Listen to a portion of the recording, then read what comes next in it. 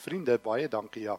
Gedagte is by hierdie Bybelblits, jy kan ook, soos Jan net nog sê, daar's ook geleentheid om na die tyd of aan die einde 'n bietjie lekker vrae te vra.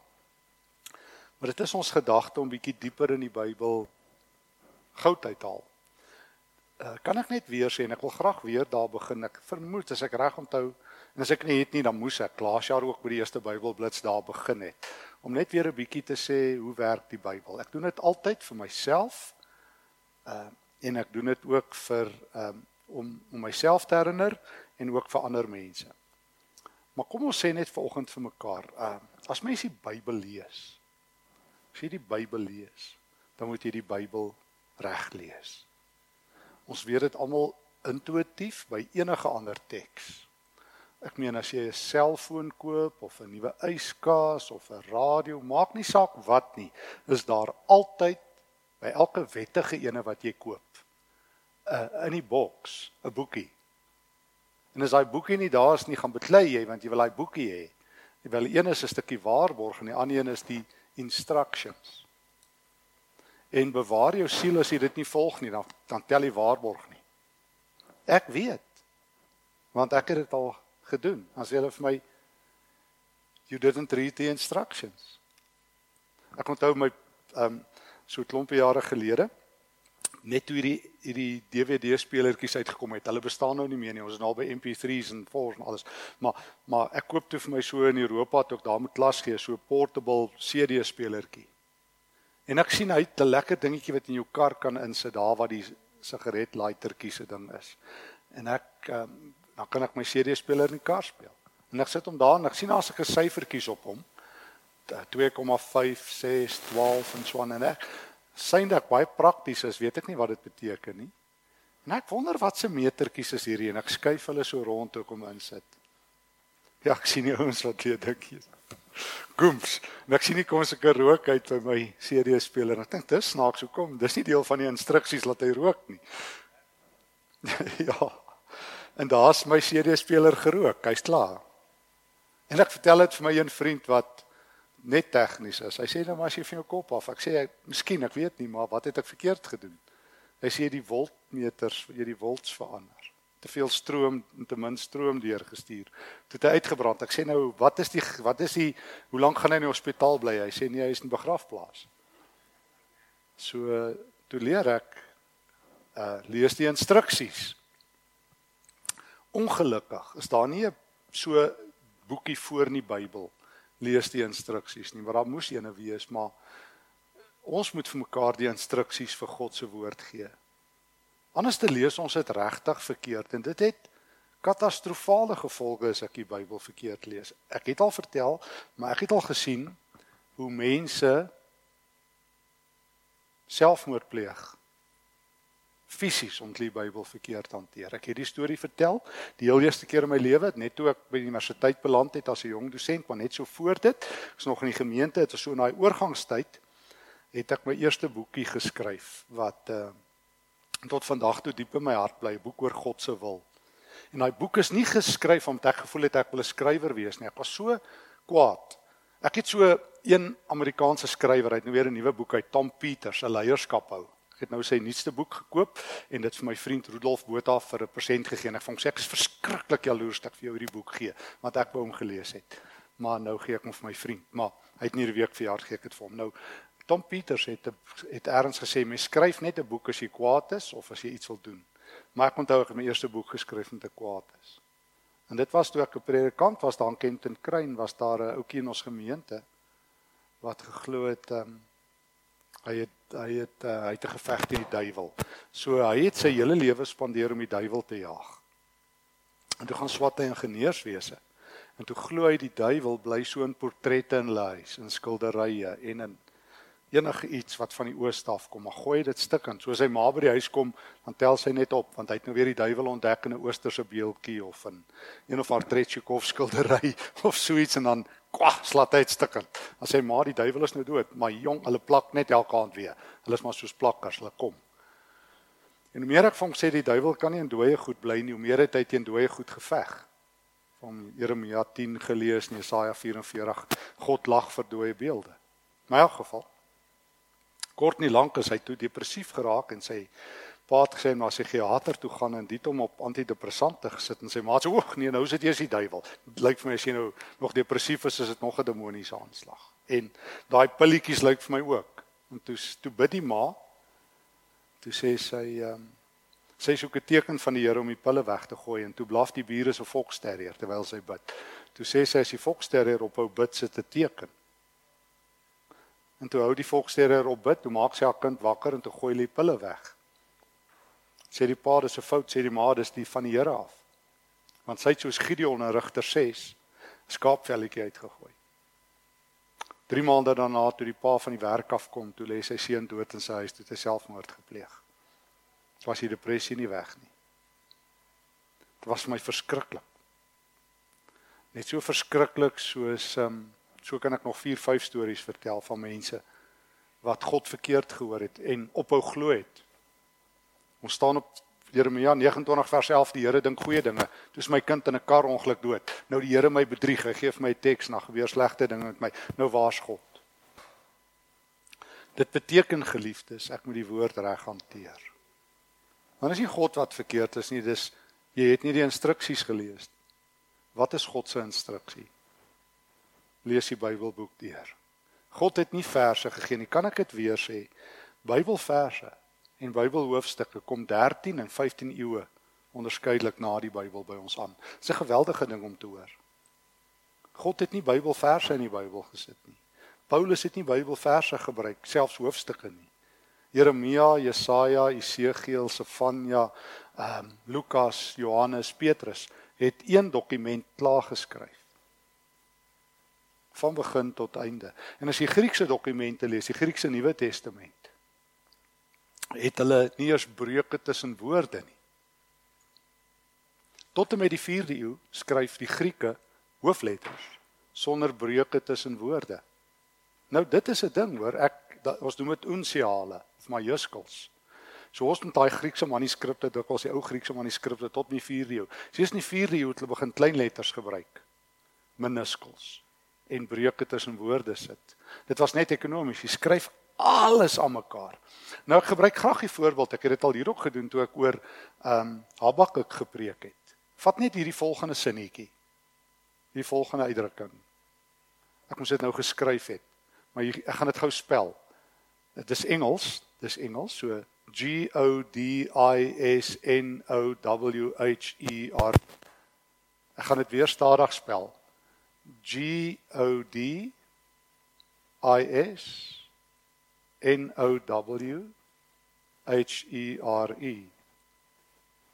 Jy kan dit op 2 maniere lees. God is nowhere of God is now here. Afhangende van waar jy dit breek. Maar as jy dit alles aan mekaar skryf, Godisnower, kan jy dit of as jy breuke insit sê God is nowhere of God is now here. Ek vermoed dis die verskil tussen lewe en dood. Nie waar nie? Toe ons uit Habakuk uit gepraat het, ek het nou so 'n boekie oor gebed geskryf wat verlede jaar ook uitgedeel het wat ek hierdie hele beeld uitwerk oor Habakuk, maar as jy Habakuk 1 lees, is Habakuk se opskrif God is nowhere. As jy Habakuk 1 lees, is dit Habakuk se probleem. Here, waar is u? Ek sien u nêrens. Hy het daai 2 klaaggebede in Habakuk 1. Hy sê, Here, kyk hoe goed gaan dit met die slegte mense. Here, maar u wet is weg. Mense gaan van godloos tot godloos. Waar is u? Maar as jy uiteindelik Habakuk 2 lees, dan kom God, dan sê God is now here, Habakuk. Wag net op die Here, Habakuk 2 vers 4. Wag op my, Habakuk, bly stil. En Habakuk 2 vers 20 sluit af die tweede hoofstuk. God is in sy heilige tempel. Die hele wêreld moet voor hom stil wees. So Habakuk, as jy die boek deurlees soos God die boek gegee het, dan skuif Habakuk jou van God is nowhere na God is now here. Maar jy moet die boek lees. As jy net Habakuk 1 lees, wat gaan jy kry? God is nowhere. Maar as jy by Habakuk 2 kom en jy doen wat Habakuk hoor die Here vir hom sê, Habakuk, wag op my. Die hele wêreld moet voor my stil wees. Gaan jy belewe, God is now here. Maar dis nie al nie, want daar's 'n derde hoofstuk wat ons vir mekaar daai tyd gesê het ons dit gedoen het. Sy opskrif is ook in Engels, God is everywhere. So dis waar Habakuk 3 eindig. Want ewe skielik in Habakuk 3 sing hy 'n nuwe loflied en dan sê hy die magtige God kom van die Teeman af. Die aarde is vol van die heerlikheid van die Here. En dan sluit hy af met daai Habakuk 3 vers 17 tot 20, al sou die vye boom die bot nie ensovoorts. So Habakuk, as jy die boek lees, vat vir jou van God is nowhere tot God is everywhere. Maar ek is nie geleer om die Bybel so te lees nie. Ek is my hele Sondagskoolloopbaan deur. Ek beloof julle moet goue sertifikate. Ek het vir hulle ingeryg. Sulke goue sterretjies op my kop, elke Bybelversie geken. Maar ek het nie een Bybelboek deurgelees in die Sondagskool nie. My pa ook nie, my oupa ook nie, want ons is nie geleer om die Bybel so te lees nie. Om een of ander rede weet ek nie, want ons kry dit reg as jy 'n Wilbur Smith lees, koop. Ek is jammer, as jy 'n Wilbur Smith boek koop, dan weet jy presies hoe om hom te lees. Niemand hoef vir jou te sê nie, jy weet jy begin by bladsy 1 en jy hou op by bladsy, hoe dik is sy boeke, 450. En as jy die koerant lees, dan weet jy presies hoe jy 'n koerant moet lees. Jy weet wat jy op die agterblad kry, wat jy op die middelblad kry, waar die sport is en waar die tuiste skepper is en waar Saterdagnuus is. Jy weet presies. En as jy 'n fliek gaan kyk, dan weet jy baie goed, as jy 'n fliek wil kyk, dan begin jy by die begin van die fliek en jy kyk deur. Jy kan nie Pop van Mary Poppins gaan kyk en volgende week Ins gaan kyk en die eerste week en dan die tweede week nie. Jy kyk van Mary Poppins deel 2 en kyk die fliek deur. Almal weet dit, jy kan nie vir jou vriende sê nee, ons het hierdie week die Ins gaan kyk nie, volgende week gaan ons kyk en die week daarna kyk nie. Mense gaan dink horlosies werk nie in die kop nie. Maar as dit by die Bybel kom, en elke ou sê vir my, weet ek het die teks opslaan, ou sê nou vir my, nee ek hoor jy sê dit nou, maar dit het met my gewerk. Ek sê nee, ek weet, dit het met jou gewerk. Ek het ook al van een ou gehoor wat die lotto gewen het, maar kan ek vir jou van die 100 miljoen vertel wat dit toe nou nie gewen het nie? Kan ek jou vertel van die ou wat selfmoord gepleeg het wat die Bybel opgeslaan het? En van die mense wat ophou glo het om die Bybel opgeslaan het. Net Jeremia 29 vers 11, maar nie vanaf vers 1 gelees het en sien dis 'n brief wat Jeremia aan die ballinge skrywe en vir hulle wil vertel oor 70 jaar sal dit gebeur hierdie goeie dinge wat ek dink God sê dit net in die volgende vers. Maar nee wat, God ons sien nie, hoe staan nie daar belang. En as jy 'n balling is, wees in Babel 'n goeie balling. Hoekom sal ons nou die hele teks lees? So geliefdes, ons moet die hele Bybel lees. En vriende, jy sê nie maar ek doen dit al lankal, maar jy moet 'n Bybelboek baas raak in 2019. Jy moet minstens een Bybelboek baas raak.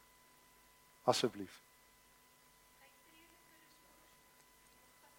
Ja. Alles kom tot niks. Prediker werk presies so. En my ouma, dis so 'n skitterende voorbeeld. My ouma was mal oor predikers, soos sy altyd gesê het. My kind, alles wat was, die is al, soos die Bybel sê. Sê ek, ja, maar die Bybel sê meer as dit, ouma. Wat sê hy nog? Nee maar my kind, alles wat was is. So dit was al. En my kind, alles is 'n gejaag na wind. Sê ek, ja, maar en ek het vir my ma ook gesê, want die prediker sê dit 14 keer. Alles kom tot niks. Kyk, dis 'n shocker, want 100% mense glo dit nie. Daar's 'n doel met alles. Jy sal later verstaan. Everything works out for the best. Né? Everything happens for a reason. Nie waar nie? Almal glo dit. Hollywood glo dit, Christene glo dit, Mohammedane glo dit, New Age ouens glo dit. Almal glo dit. Christene glo dit ook. Hoe sê vir my vriende, alles sal goed uitwerk. Ek sê jy glo in noodlot. Dis die noodlot wat dit sê. Wat sê die prediker? Alles kom tot niks.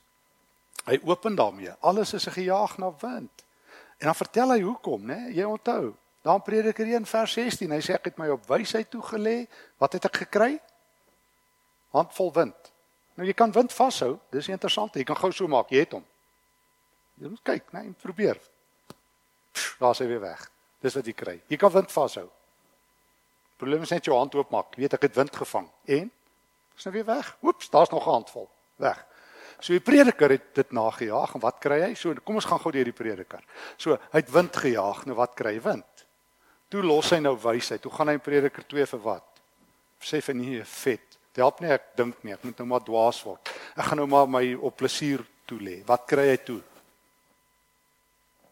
Ek kan nou plesier, daglik, wind. Toe probeer hy iets niets, saam Prediker 2 vers 3. Kom ek gee my oor aan, daai vriend wat ons noem Bacchus, wat baie ouens se beste vriend hier oor die nuwe jaar was. Gee hom oor aan wyn. Toe vra hy, wat sal my gebeur as ek wysheid najaag en soos 'n dwaas drink? Nou jy weet wat gebeur as jy hom wyn oorgee. Toe gebeur dit met hom. Toe besluit hy, nee, dan moet ek my oorgee 2 vers 7 en verder aan mag en geld en aan vrouens.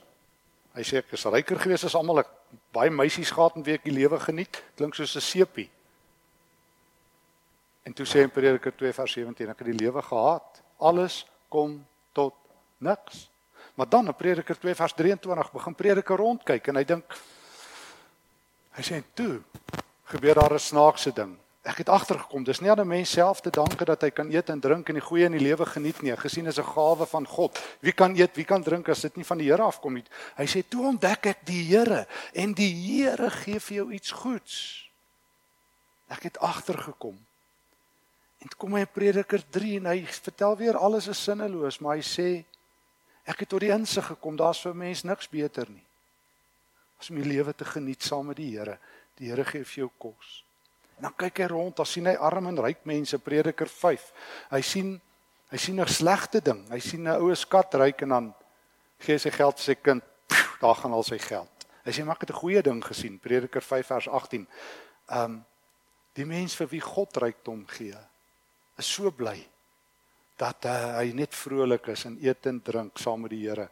Nie soos 'n alkoholist nie, maar in die Here se teenwoordigheid en die lewe geniet. So, ek hoor die prediker vind daai stilpad wat niemand vind nie. So kom meeste mense is ongelukkig, as alles kom tot niks. Maar die prediker sê, Prediker 2, eet jou brood met vreugde.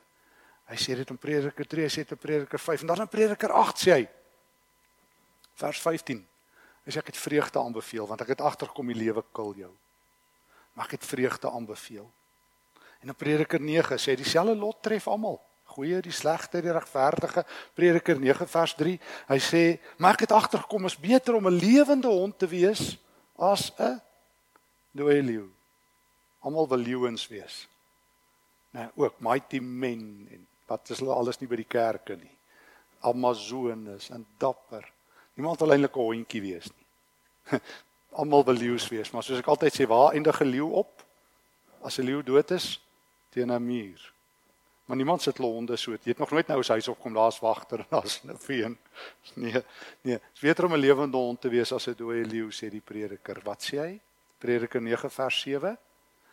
Eet jou brood met vreugde, salf jou hoof met olie, dra wit klere, want God het goedgekeur wat jy doen. Dis die sin van die lewe. Hy sê dit 5 keer. Weet jy hoe vind jy die lewe? Jy eet elke dag vreugdebrood, jy beklee, jy trek vir jou mooi aan en jy gooi olie oor jou kop. Dis die sin van die lewe. En dan het hy nog in Prediker 10 en 11, het hy nog so 'n paar dinge in Prediker 12. Hy praat met die jong mense, hy sê vir hulle, jy moet jou lewe, jy moet doen wat jy kan. Moenie soos groot mense wees nie, hulle stres hulle dood, maar vind vreugde in die Here. Maar onthou die Here hou vir jou dop. So as jy 'n Bybelboek deurwerk, spring daar 'n boodskap uit. As jy 'n Bybelboek deurwerk, spring daar 'n goeie teologie uit. So dit betaal jou om 'n Bybelboek deur te werk. Jy gaan jou teologie verryk. So om een Bybelboek baas te raak, kan jy minstens 'n paar vrae antwoord. Ek het laasweek by 'n kerk se goeie nuus ietsie geskryf.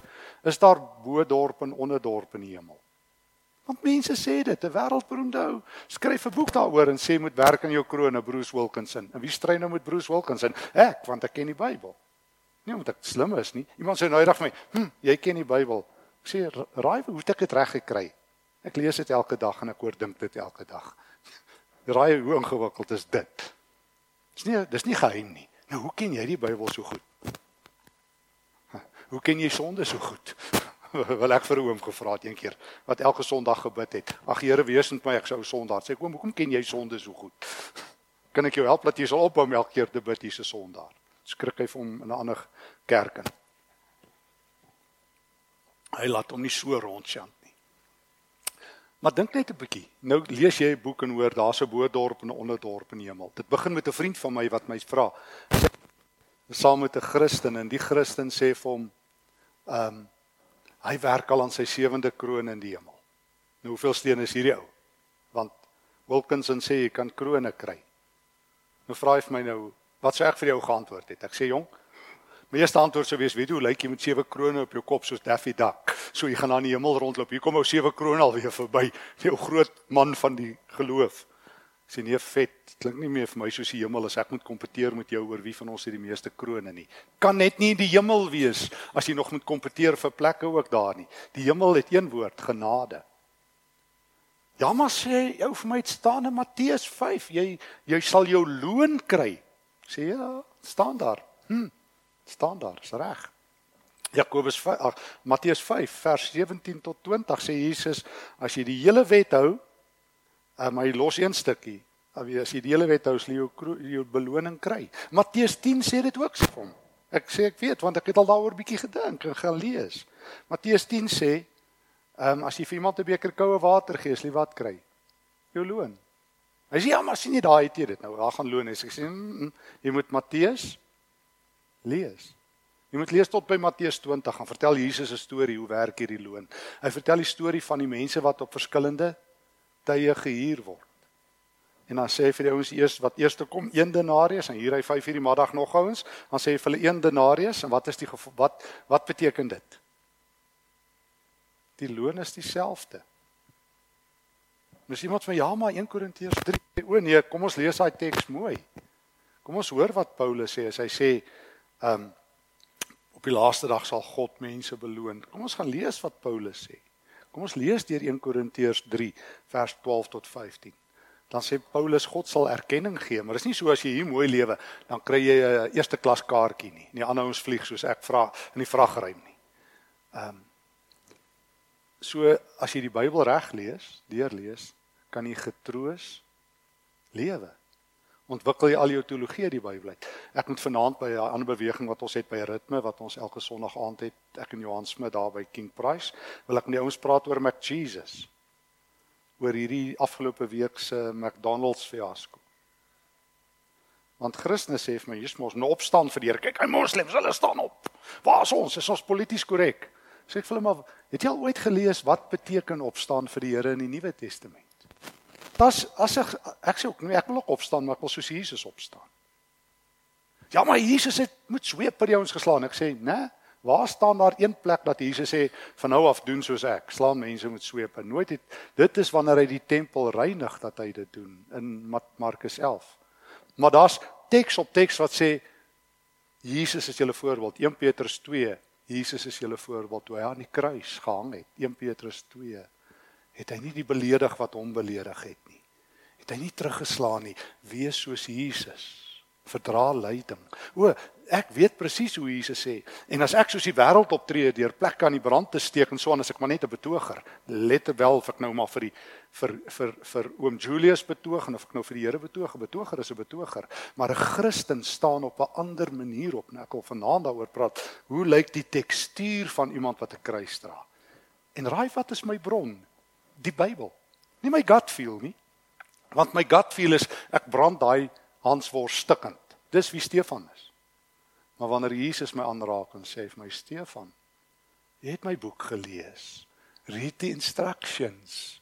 Follow them. Anders dan gaan jou lewe uitbrand. So hier's die ding waarmee ek afsluit. As jy sinvol wil lewe, lees die boek, volg die instruksies. Psalm 1, dit gaan goed met die mens, maar die Here se woord dag en nag oordink. Hy is soos 'n boom wat by die waterstrome geplant is en op die regte tyd vrugte dra. So mag dit 'n goeie jaar in die Here se wingerd wees. Neem die boek en eet en lees. Vrou, vriendin van ons, vertel my, sy sit by 'n Bybelstudie en die een ou doen die ding wat baie mense doen. Hy pak uit oor sy gemeente en sy useless dominee. Nou useless kom van 2 woorde af. Jy kan hom ook breek. Useless. So hy sit by sy useless dominee, vertel hy. En daai dominee gee nie vir hulle genoeg kos nie. En hulle word nie geestelik opgebou in hulle gemeente nie. En die vriendin van ons sê, daai vriendin van hulle sit so en sy sê, nee, julle word nie genoeg opgebou nie. Moet die dominee julle kos en julle kele vir julle afdruk. So, hier's die Bybel, neem, lees, eet en word versadig. En ek dink, wow, Wow, ek wens ek het so iemand in my lewe wat sê, Stefan, hou op klaar, hier's die kos van die Here. Nee, eet, lees en groei. Nog vra, nog opmerkings. Ons het nog so 'n oombliekie. Ons het nog so 5 minute. So ek wou so 'n bietjie gepraat het oor dat ons die woord moet eet en die woord moet lees. En dankie toe die voorbeelde het ons gevat na die prediker toe en ek het die voorbeeld genoem van sê nou maar hoe werk loon in die hemel. As jy 'n Bybelboek deurlees, behoort jy 'n antwoord altyd te kry. Is daar nog ietsie? Ritme, ja, ek nou nie te veel want dit is onafhanklik. Dis nie 'n kerk, ja, ons het elke Sondaгаand in die kwartaal. Ja, elke Sondaгаand in die kwartaal, so 6 uur. Kom ons daar by mekaar. So dis sommer so ietsie wat ek en Johan Smit doen, maar die ouens hier weet daarvan. Ek het dan ook vir hulle gesê. En dis vir ons sommer net so lekker uitvlug hier, sommer so daar tussen Menlyn en my. Nog ietsie. Goed, ek wil vir ons afsluit met gebed. Here, dis 'n goeie jaar in u wingerd. Dis 'n woordleesjaar. Wil jy asseblief vir ons help om die Bybel deur te werk? Wys my daardie Bybelboek wat ek hierdie jaar bietjie moet baas raak. Sit dit op my radarskerm en Here gee dat ek nie net sal lees nie, maar sal dink. Nie net sal dink nie, maar sal oordink. En Here, dat ek u woord diep in die brandluis van my hart sal bære. En dat dit die lig vir my pad en die lamp vir my voet sal wees. Dankie vir hierdie kosbare gemeente waar die woord vrye toegang het. Amen.